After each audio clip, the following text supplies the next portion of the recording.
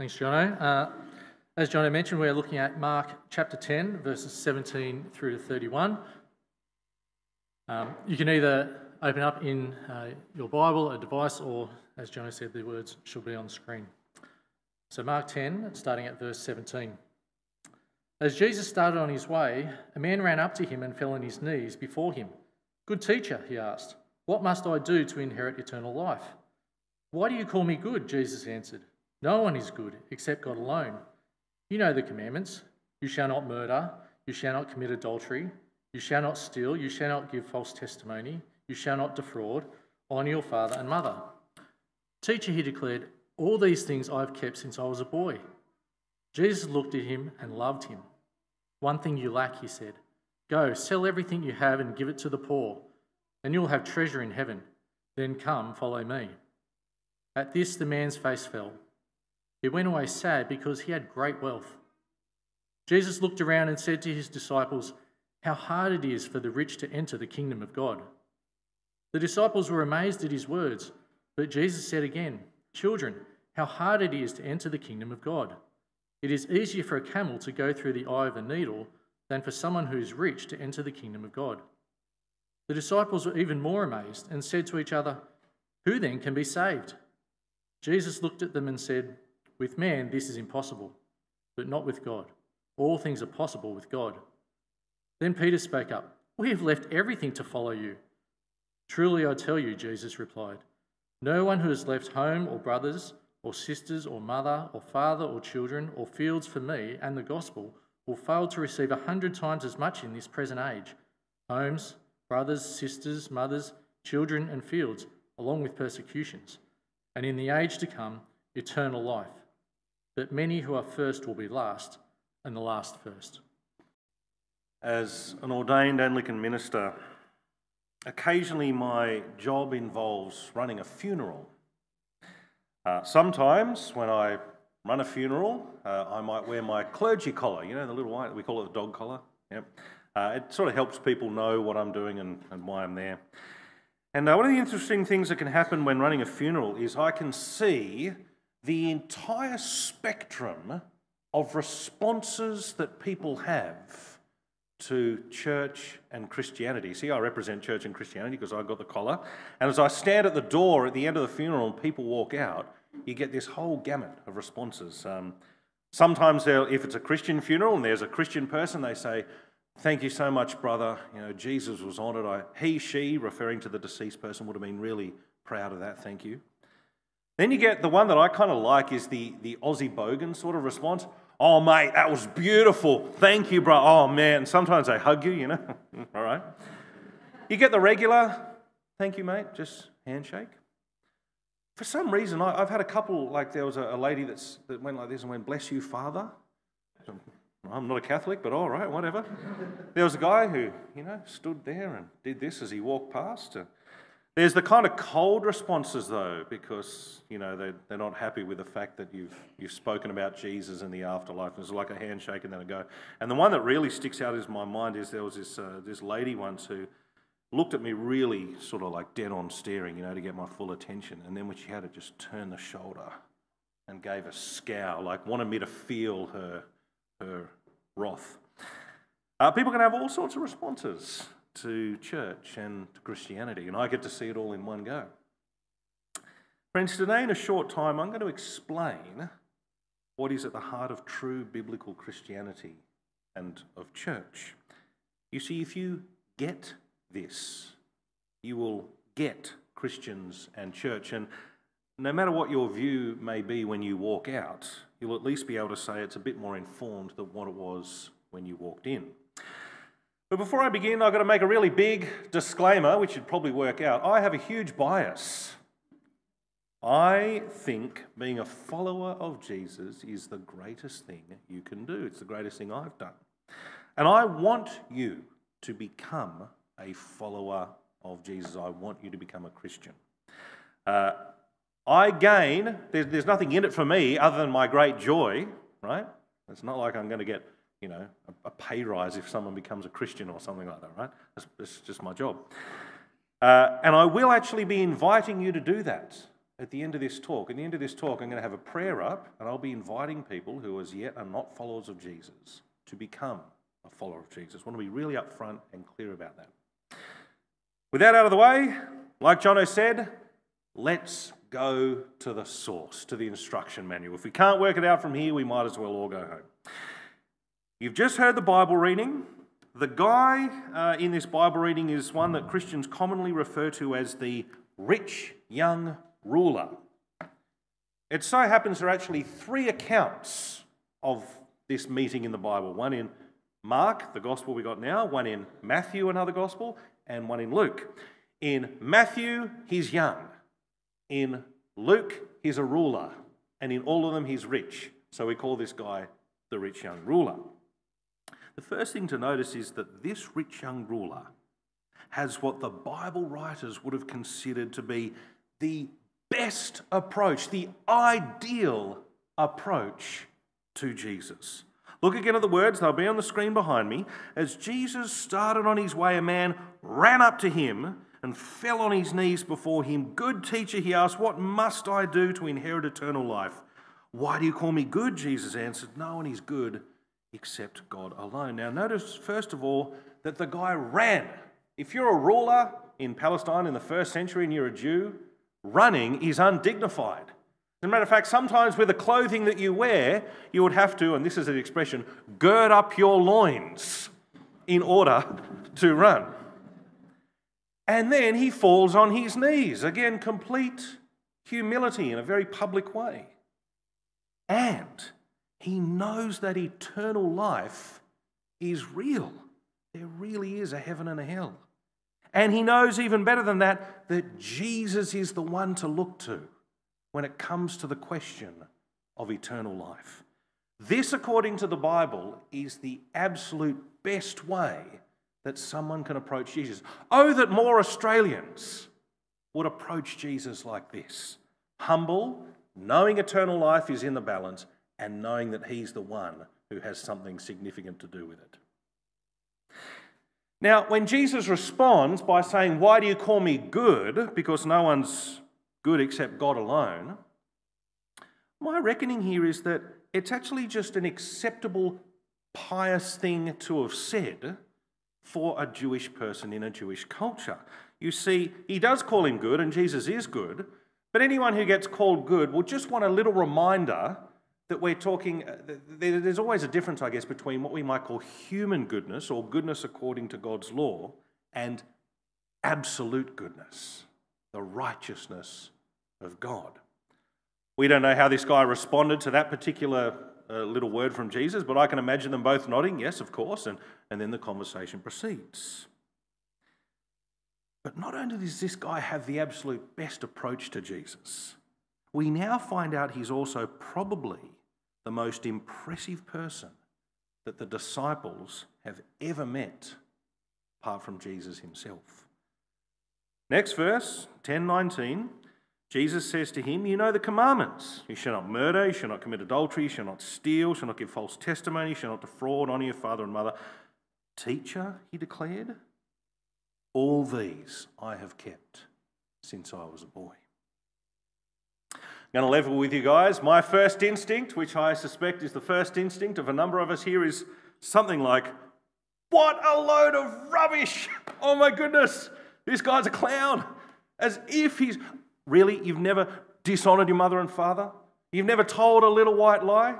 This is the guy's undoing. I can see why this is in the Bible. It's to rubbish this dude and be over and done with. That's my instinct. Why do I have that instinct? Because I know that I would never have been able to keep these. I know I've dishonoured mother and father. I know I have defrauded. I know that I have not always borne true witness and testimony, right? That's the same for all of us. But what is Jesus' first instinct to this guy? Well, look at the next few words. Jesus looked at him and loved him. Now, at one level, that's not surprising. Jesus loves everyone. Jesus has a love for you and for me far more profound than you could ever possibly imagine. But Jesus also loves righteousness. And the gospel writer, Mark, decides to include this little detail here to make it clear that this rich young ruler is, I think, speaking the truth. He really has kept the commands of God since he was a boy. It is extremely rare, but the Jewish people, even to this day, have a word for a person like this. The word it's called a tzaddik, a literally righteous person. It's just the Hebrew word for righteous. They do exist. Noah, for example, you know the guy in the ark with the flood? He was described as a tzaddik, a righteous person. Job, there's a whole book called Job. He was righteous and God-fearing. There's a guy in the New Testament named Simeon who was righteous and devout, waiting for the consolation of Israel. Possibly Anna, who was with Simeon, you can make an argument that she was righteous too. And the guy that wrote most of the New Testament, a guy we call the Apostle Paul, is described as being under the law, blameless, righteous, blameless. It's extremely rare, but there are people in the Bible who the Jews would have called a tzaddik. Now, just for funsies, when I was young and I had to go to synagogue and Judaism school, one of the classes we had were led by this couple, and I kid you not, they were meant to be a couple. Their names, because they're Israeli, were Esti and Asti. And sadly for me, you know how sometimes something happens when you're a kid and the memory stays in your head for a long time, and when you think about it as an adult, you go, that is the weirdest, crazy memory that I have. Well, I've got a memory of Esti speaking about something to do with tzaddik. Hebrew is a gendered language, so when it's feminine, it's tzedakah, right? So tzaddik, tzedakah. And we had these little donation boxes to give money to support political causes in Israel, and she would come and start the class dancing around with this little box and shaking it. And she'd go, did you bring some money, some money, some money? Did you bring some money for tzedakah today? That is for your righteous act today. I can't, how do I go to sleep at night with that in my head? And it's like, explain that somehow is in my memory. But there you have it, for doing something righteous. Well, this guy is a tzaddik. He's a righteous guy. And the reason he's most likely a rich ruler is actually precisely because he had indeed kept the commands of God. The Torah, the first 5 books of the Bible, in Deuteronomy, the last one, it says, if you keep the commands of God, you'll be blessed in the city, blessed in the country. Your herds and flocks will multiply. So will the fruits of your womb, incidentally. This guy doesn't have a womb, but, you know, that's why he's actually a tzaddik. He's kept the commands of God. So if anyone should get into heaven, surely it should be this guy. If anyone's worthy of inheriting eternal life, it's this rich young ruler. And the reason this story would have been so striking and so memorable in the minds of the disciples is that, contrary to all expectations, this rich young ruler is tried and found wanting. Continuing from verse 21, Jesus said to him, one thing you lack. Go, sell everything you have and give to the poor, and you will have treasure in heaven. Then come, follow me. And of course, verse 22, at this the man's face fell. He went away sad because he had great wealth. His great wealth would have made for a very comfortable life. His great wealth would also have been something of a trophy for his genuine, legalistic righteousness. And yet, like all wealth, it anchors him to the things of this world and prevents him from wholeheartedly following Jesus. And so he walks away sad. And then we get to the real guts of this little passage and the reason it's in Mark's Gospel. Verse 23, Jesus looked around and said to his disciples, how hard it is for the rich to enter the kingdom of God. And at this point, the disciples would hear this as being literally rich, yes, but also righteous. How hard for the righteous to enter the kingdom of God. Verse 24, the disciples, understandably, were amazed at his words. But Jesus said again, children, how hard it is to enter the kingdom of God. It is easier for a camel to go through the eye of a needle than for someone who is rich to enter the kingdom of God. The disciples, again, notice, were even more amazed and said to each other, who then can be saved? Basically, if the most righteous person we've ever met, apart from you, Jesus, can get into heaven, then what chance do any of us have?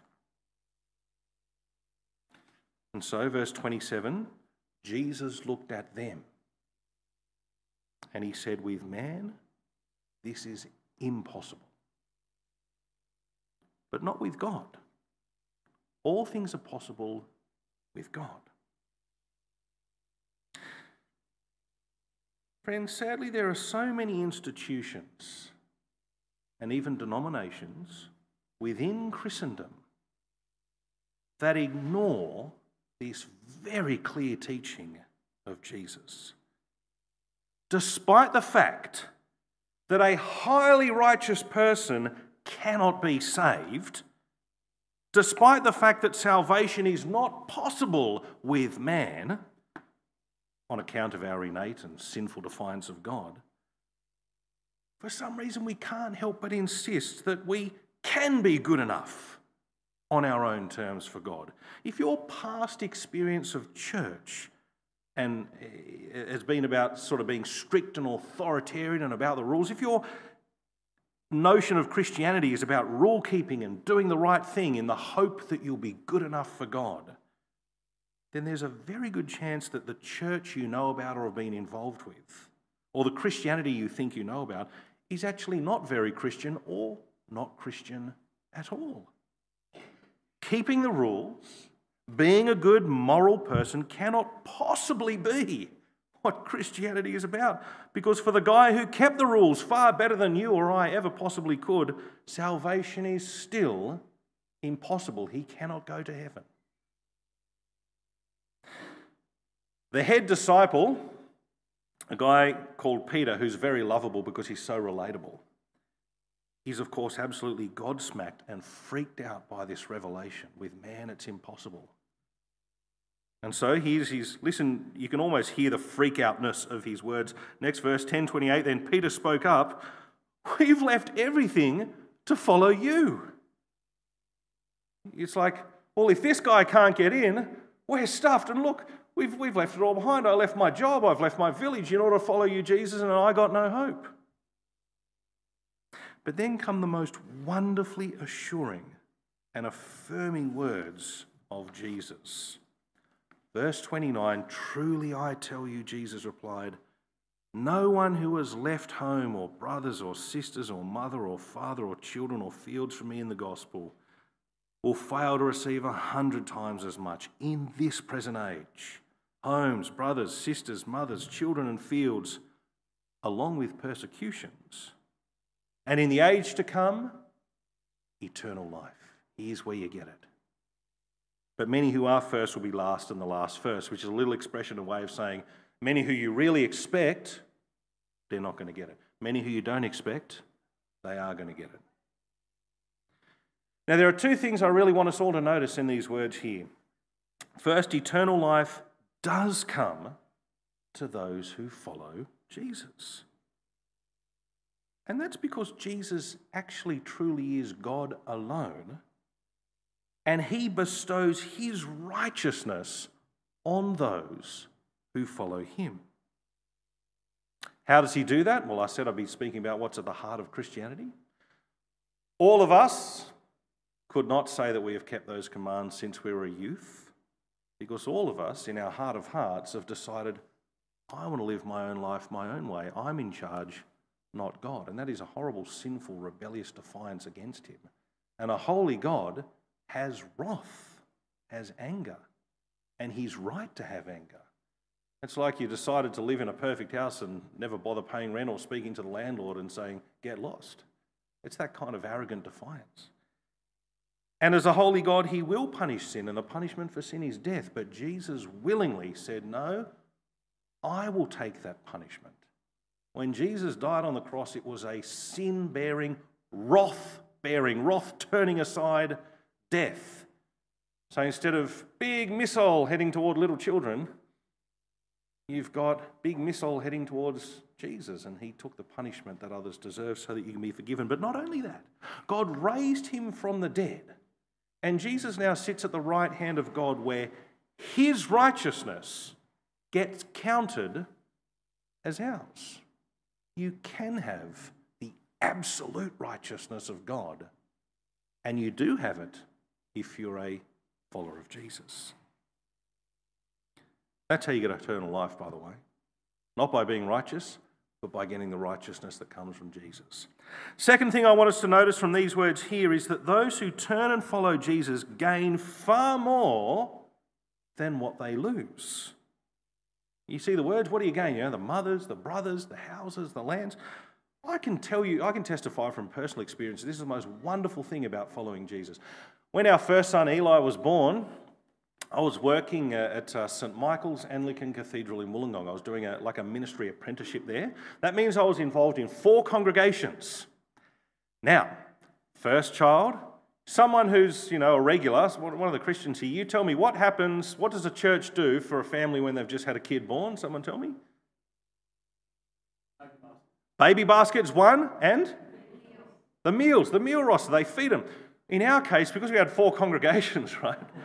We got like 2 months where every night a new meal was just brought round to our house. And at one point, I remember my dad was there. He was visiting, and so someone either did bring a meal or had bought one, and we said, we don't need to worry about dinner. He said, where did that come from? Oh, just people at church. Did that happen every night? Yeah. How long's it been going on? A few weeks.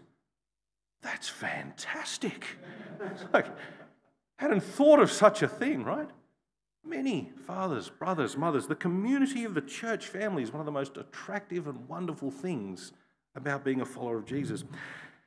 There is a sharp edge to it as well, though. If you have got family members who are followers of Jesus, then there is always a good chance that there has been some kind of tension on account of the fact that the Christians in your family seem to prioritise their spiritual family over and above their biological family.